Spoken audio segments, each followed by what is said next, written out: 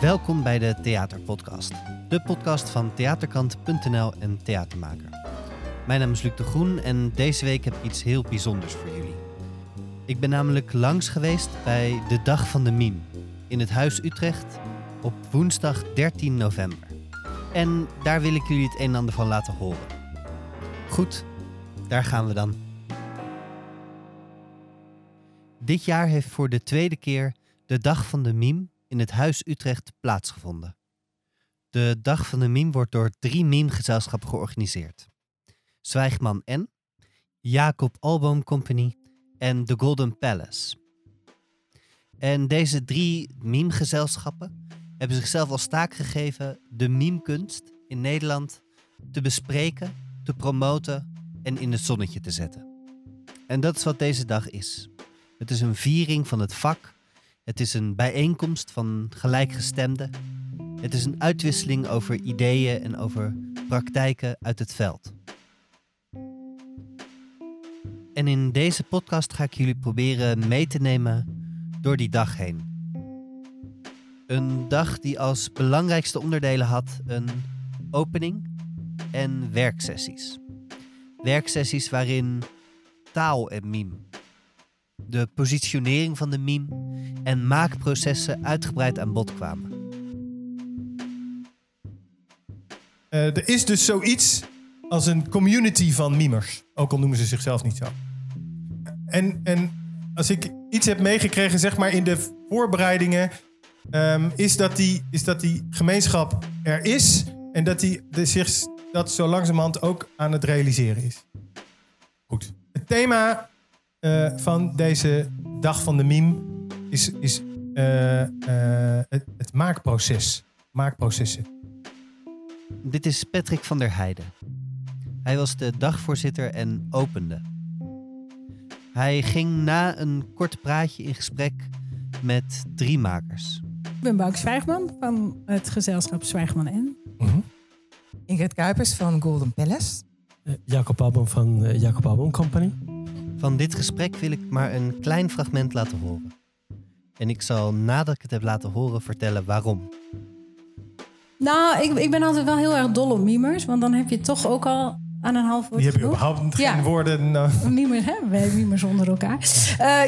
In het begin werkte ik eigenlijk alleen maar met memers. Nee, in het begin speelde ik zelf. En dan kon ik gewoon fysiek zoeken.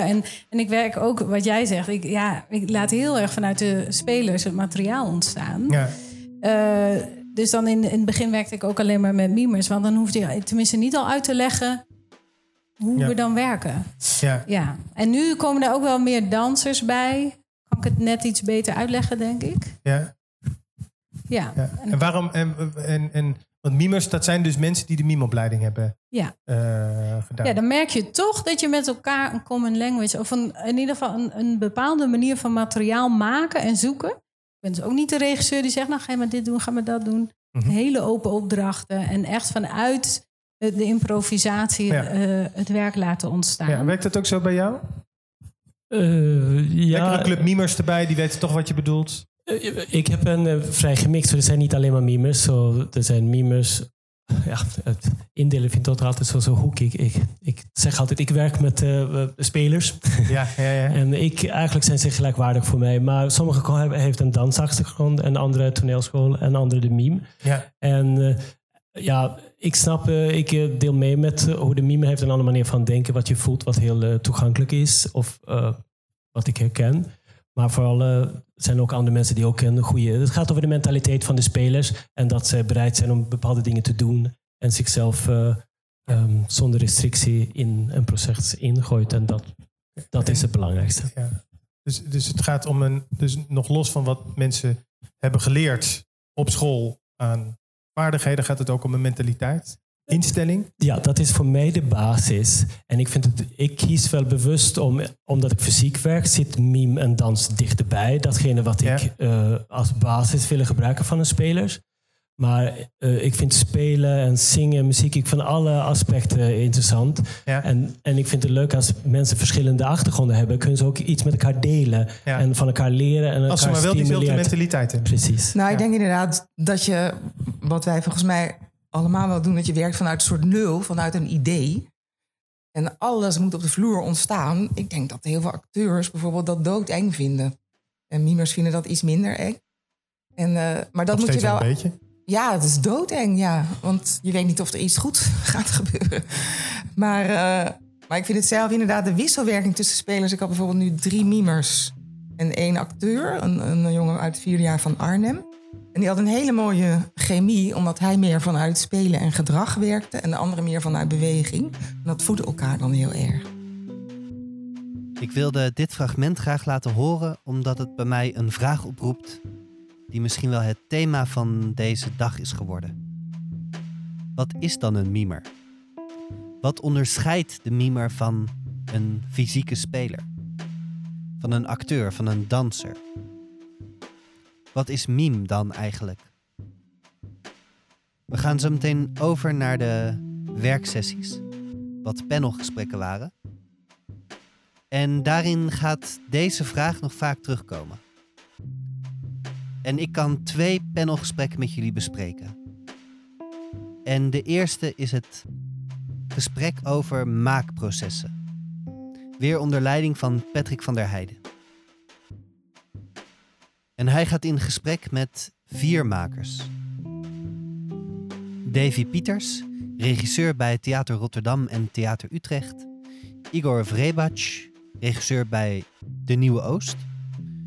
René Geerlings, artistiek leider van Bonte Hond en binnenkort overstappend naar Maas Theater en Dans. En Francesca Lazzeri, die de afgelopen jaren werk heeft gemaakt met collectief Wild Vlees. Uit dit gesprek wil ik een wat langer fragment laten horen, wat aan het einde van het gesprek zat. Een antwoord op de vraag waarom je dan met mimers wil werken. En wat mimers eigenlijk zijn. Welke kwaliteiten mimers dan eigenlijk bezitten. De kwaliteit van de opnames van de werksessies is iets minder hoog, maar desalniettemin is wat er wordt gezegd heel erg de moeite waard. Je hoort in volgorde van verschijnen Davy, Francesca, Igor en René. Het feit dat je gewoon zo hele abstracte ideeën zou kunnen vertalen naar de vloer, vind ik, en dat mimers misschien niet altijd, maar wel vaak daarmee uit de voeten kunnen. Ja. Heel erg vanuit inderdaad zo vanuit een overzicht en vanuit de vloer werken. En wat ik gewoon heel mooi vind is dat zij een bepaalde openheid, eerlijkheid op de vloer hebben waar je vind ik dat je je heel snel mee verbindt als je als toeschouwer zit. En dat vind ik wel heel erg belangrijk eigenlijk. Ja. En ook als maker. Het is gewoon een prettige manier van werken. Ja. Zou je jezelf ook een regisseur noemen? Of een maker? Ik denk gewoon theatermaker, ja. Daarbij komt voor jouw manier van theater maken komt zowel de techniek als de intentie van die mimers hebben meegekregen komt goed te passen. Ja, het analytische, maar ook heel erg goed kunnen improviseren, heel veel dingen kunnen maken, veel dingen uit de voeten kunnen, maar ook extreem precies zijn. Heel goed YouTube-video's kunnen naspelen.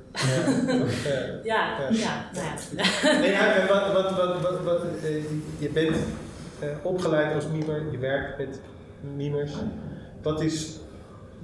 Wat zit er voor jou in? Wat brengt het jou? Generaliserend gezegd, denk ik dat het voor mij zit in een soort lading die de aanwezigheid van een mimer vaak heeft. Ja. Dat het zowel transparant, eerlijk is, maar ook kwetsbaar en ook krachtig. Ja. En dat vind ik interessant, want het klinkt ook als een soort van specifieke omschrijving van één speler. Maar wat is, dus dat kan, van die heeft een mooie soort lading. Maar kun je iets meer kleur geven aan wat die lading dan is, wat dat dan is? Ik denk het feit dat het is ook doen wat... Mag ik? Sorry. Ja, kom op. Nou ja, dat je gewoon je doet wat nodig is of zo. En dan verder daar niks omheen. Dus dat is heel zuiver ergens. Ja, dat klinkt misschien een beetje vaag, maar dat daarin... Lijkt het aan? Ja, dat met bewustzijn tegelijkertijd. Want weer generaliserend gezegd, als ik zie soms beeldende kunstenaars performance spelen, dan zie ik een veel minder geladen aanwezigheid. En dat heeft denk ik echt te maken met het bewustzijn van wat je aan het doen bent. Van de situatie, van het feit dat het publiek naar je aan het kijken is. Dat zij een onmisbaar onderdeel zijn van wat je aan het doen bent. Ja. En dus, Is dat wat jullie nu allemaal al een keer hebben uitgebeeld, dit? Zo'n iets erboven en erin tegelijkertijd? Heeft dat daar iets mee te maken? Ja, zeker. En ook vanuit zichzelf kunnen spelen. Ja. Wat maakt het voor jou fijn om met mimers te werken? Dit. Maar ik werk ook vaak met dansers. Ja. En ik vraag me altijd af waarom ik dat doe. In eerste instantie Godsnaam? Ja, soms ook. Maar soms ook met mimers hoor. Ja. Nee, dat derde oog of zo, wat je hebt, dat analytische vermogen, maar tegelijkertijd die soort van in je eigen waarde zijn of in je eigen kwaliteit staan als speler.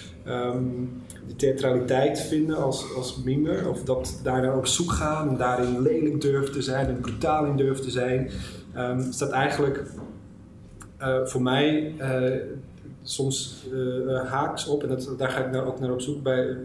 Dat hebben dansers bijvoorbeeld niet, die worden ook anders opgeleid. En dat vind ik er interessant aan, omdat zij die overgave voor het lichaam, ja, zij kunnen uren doorgaan. Ja. En dat vind ik heel erg, hoe kunnen we dat elkaar aanleren op de vloer. Dus het is ook niet alleen een uitnodiging naar mezelf om mijn manier van werken aan te scherpen of uitgedaagd te worden, maar ook om die kruisbestuiving in kennis, manier van werken, inhoud, technieken aan te leren. En daardoor ontstaat er een soort van meerwaarde voor mij dan alleen met mimers werken. Ja. Daarom zou ik mezelf ook al ben ik mimer, maar geen meme-maker noemen. Ja. Ik leg ook altijd uit dat ik fysiek theater maak. En dan pas in de een van de kwaliteiten die je daarvoor nodig hebt, komt uit een meme. Ja, precies. Ja, dus meme is voor mij echt een startpunt. Ja. Zitten er nu mimers in die voorstelling die jij gaat maken? Nou, dat is een goede vraag, want over meme, maar ik dacht echt toen ik bij Bond rond, ik ga alleen met mimers werken, dacht ik echt. Maar uiteindelijk valt het rete tegen. En ik hou niet zo van generaliseren, van alsof alle mimers hetzelfde zijn. Dan denk ik van er zijn allemaal hele verschillende, er zijn ook verschillende generaties, verschillende interesses. Ik merk nu dat er weer zo'n generatie mimers opkomt, zo met het paradijs, die dan ook gewoon lekker vettig met Ko van der Bos durven spelen of zo. Er zijn ook heel veel performatieve mimers generatie geweest. En ik vond dat, het is gewoon met wie, het ligt gewoon wie er voor je staat. Felix Schellekes bijvoorbeeld, daar werk ik heel graag mee. Dat vind ik echt, met hem. Dus dat zijn meer een soort acteur-mimers. Je hebt mimers die schuiven richting dans, richting performance, richting acteurs. Ik ga dan meer voor die acteurs-mimers. Maar wat ik wel vind dat ze allemaal, wat ik heel prettig vind aan alle mimers. Het zijn niet alle mimers, maar in ieder geval dat je ze nooit uit hoeft te leggen waarom je iets wil. Dus je kan inderdaad zeggen, ga op de vloer, ga daar staan, kan je even op je knieën rondlopen en laat je tong eens uit je mond hangen. Weet je wel? Je kan een beetje boetseren met mimers en die zoeken dan in die vorm de betekenis. Ja. Terwijl bij veel acteurs moet je dan eerst uitleggen, maar waarom? Ik weet niet wat ik doe. Maar dat is ook heel generaliserend wat ik nu zeg, want er zijn ook heel veel acteurs die dat ook doen. Ja. Ik vind het een mooi fragment om een paar verschillende redenen. Ten eerste omdat al deze makers zeggen heel graag met mimers te werken, maar geen van allen zichzelf meme-maker zou noemen. Je maakt geen meme, maar je werkt met meme. Met dat geheime ingrediënt wat op de meme-opleiding wordt aangeleerd. Met dat kleine beetje magie uit het lichaam, uit het nulpunt, uit het niets kunnen werken. Maar dat is een tweede ding wat ik mooi vind aan dit fragment. Het is niet één ding wat wordt gezocht bij memers. Deze 4 makers hebben alle 4 een totaal verschillende praktijk. Ze werken vanuit verschillende bronnen, op verschillende plekken. De een werkt op locatie, de ander werkt in de zaal. Het enige wat ze eigenlijk gemeen hebben is dat ze graag met memers werken. Dat ze iets hebben met die meme, met die mindset, met die techniek, met die precisie, met die manier van werken. Goed, dan gaan we door naar de laatste werksessie, het laatste ronde tafelgesprek wat ik heb kunnen bijwonen.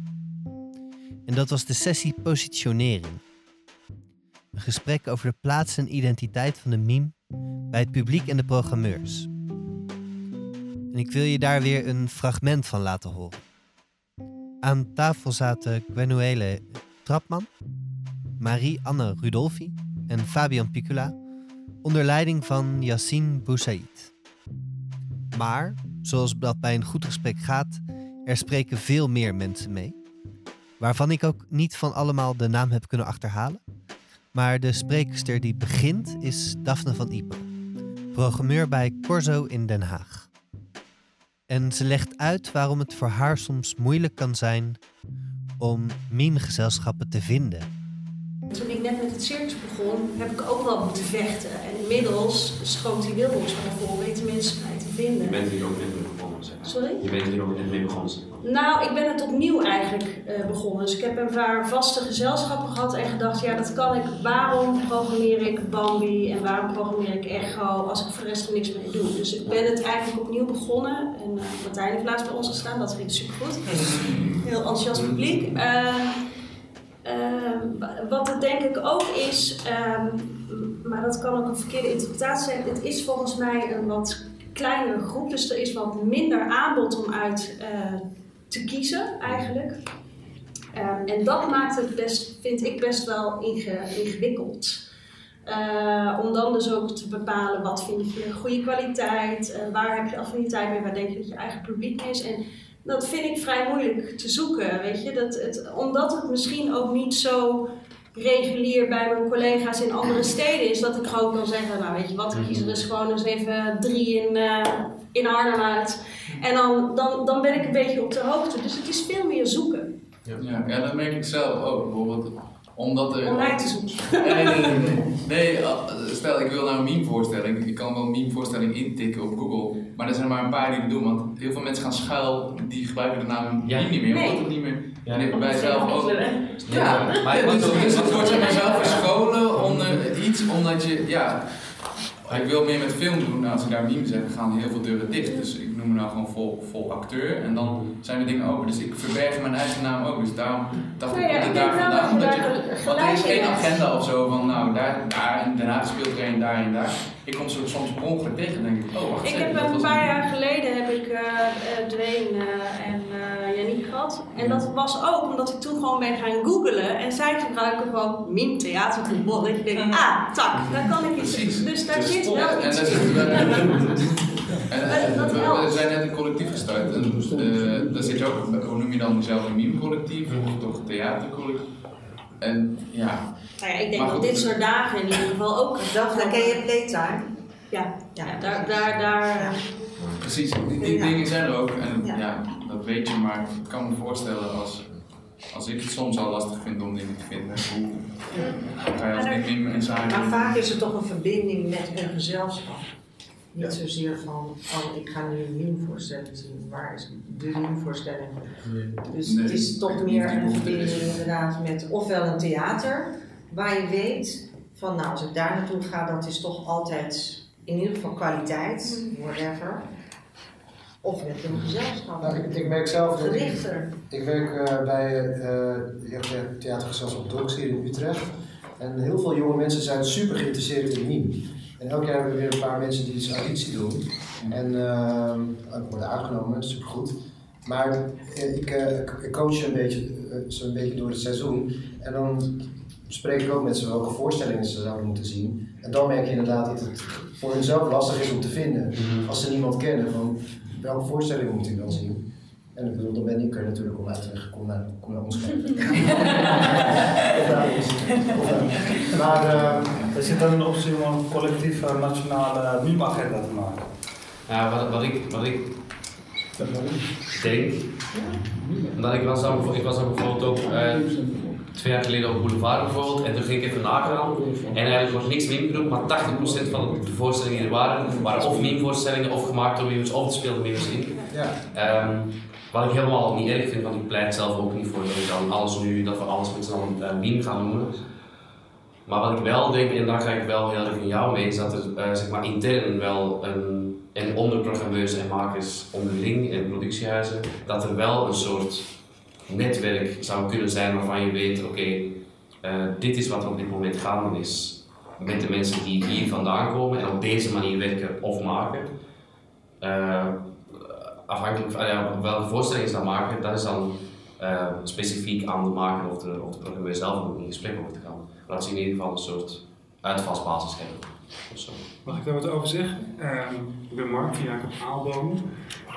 We hebben vorig jaar bij de eerste dag van de meme het meme-platform gelanceerd. Eigenlijk een soort stichting waarvan we toen eigenlijk ook nog niet zo goed wisten wat we daar nou precies mee moesten. Maar om een soort van eerste zet te maken om de community op de een of andere manier een beetje aan elkaar te knopen.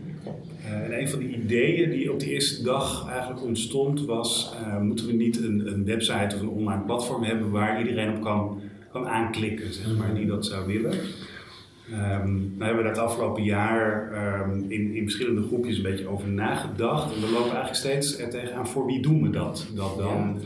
Als ik naar deze discussie beluister, denk ik eigenlijk, er zijn volgens mij 2 heel belangrijke groepen die je wil bedienen. Aan de ene kant is het de kaartjes kopende theaterbezoeker, die soms een soort avontuurlijke filmfanaat is en soms een heel erg disciplinegerichte fan of op een maker afkomt. Waarbij de schouwburgen en de producenten en de gezelschappen allemaal een soort verantwoordelijkheid hebben om het goede verhaal naar buiten te vertellen. Maar waarbij we dus nog niet goed aan elkaar weten te vertellen wat we aan het doen zijn. En daar zou zo'n soort interne website... Dat is volgens mij waar de grootste gaten zitten. Ja. Dus als dat platform nou op de een of andere manier ervoor zou zorgen met jullie input en hulp dat er zo'n... Ja, ik heb ook niet een goed voorbeeld van wat lijkt daar dan op? Is er zo'n soort van website voor de dans of voor de... Ik weet dat BOW bijvoorbeeld, BOW, BAVD, is ook zich aan het organiseren. En dat zijn dus de dansers, performers. Ja, hoe ver sta je van elkaar af, hè? Ik bedoel, dat is natuurlijk wel een enorme groep met mensen. Die zijn dat op dit moment aan het ontwikkelen. Ja. Het ligt er zo dichtbij. Wat ik een tijdje terug heb geprobeerd online via Facebook, zo'n pagina, een Facebook-pagina, waar het wel open is voor iedereen om daar lid van te worden. Ik wist ook nog niet precies hoe of wat, maar het is nu zo geworden wat het is geworden, die Facebook-pagina. En omdat ik telkens inderdaad in gesprek kwam met mensen die zeggen van hoe leg je dat uit in woorden wat meme is, dacht ik waarom niet gewoon al die clips die online staan van verschillende groepen op YouTube, gewoon 1 afspeellijst ervan maken en iemand die wil weten wat dat is, gewoon een link geven van die afspeellijst. Dan kan je zelf dus ook zien hoe verschillend het kan zijn. En zelf ook inderdaad misschien kijken wat vind ik interessant of wat vind ik minder interessant. En daar heb ik toen ooit een beginnetje mee gemaakt. Want dat materiaal is al overal online. Het enige wat miste was een plek om het allemaal samen te brengen. Dit fragment heeft een heel ander karakter dan het eerste fragment. De eerste gesprekken, waarin meme een kwaliteit is, iets wat mensen meenemen. Hier wordt juist gepleit om het meer een genre te maken, om het genre te versterken. En dat vind ik opvallend, omdat heel veel makers die met meme werken, zichzelf juist geen meme-makers lijken te noemen. En de jongen die kaart het ook aan. Hij stelt de vraag, als ik dan een collectief begin, Moet ik dat dan een meme-collectief noemen? En precies deze dubbelheid vind ik prachtig aan de dag van de meme. Het is een genre dat aan de ene kant heel erg geïntegreerd is. In de hele kunstensector, in de hele podiumkunstensector, voel je de aanwezigheid van meme. Het zit in de spelers, het zit in het werk dat wordt gemaakt. Maar het genre meme, juist het zeggen, ik ben meme, ik ben een memer en ik maak meme, dat lijkt achter te blijven. En precies die dubbelheid, die voel je ook in deze dag. Aan de ene kant is dit een viering van alles wat meme al is, alles wat meme al maakt en geeft. En aan de andere kant een oproep om de schouders erachter te zetten. Om met een nieuw elan meme te durven maken. En daarmee ga ik dit verslag beëindigen. Volgend jaar is de dag van de meme in Theater de Meervaart in Amsterdam. Ik kan het ontzettend aanraden. Of je nu zelf in een meme werkt, of dat je een liefhebber bent van theater. Omdat je op zo'n dag pas echt hoort wat eigenlijk allemaal al meme was. Hoe vaak je het al hebt gezien. Hoeveel je er eigenlijk al van hield. En welke kwaliteiten er al die tijd al in de memers hebben gezeten. Deze podcast is gemaakt door mij, Luc de Groen, in samenwerking met theaterkant.nl en Theatermaker. Abonneer je op onze feed om nooit een podcast te missen. En dan krijg je iedere andere week een podcastrecensie van mij. En regelmatig een kritiek op kritiek van Noenu Blijboom en een kritische taal van Hans Smit in je feed.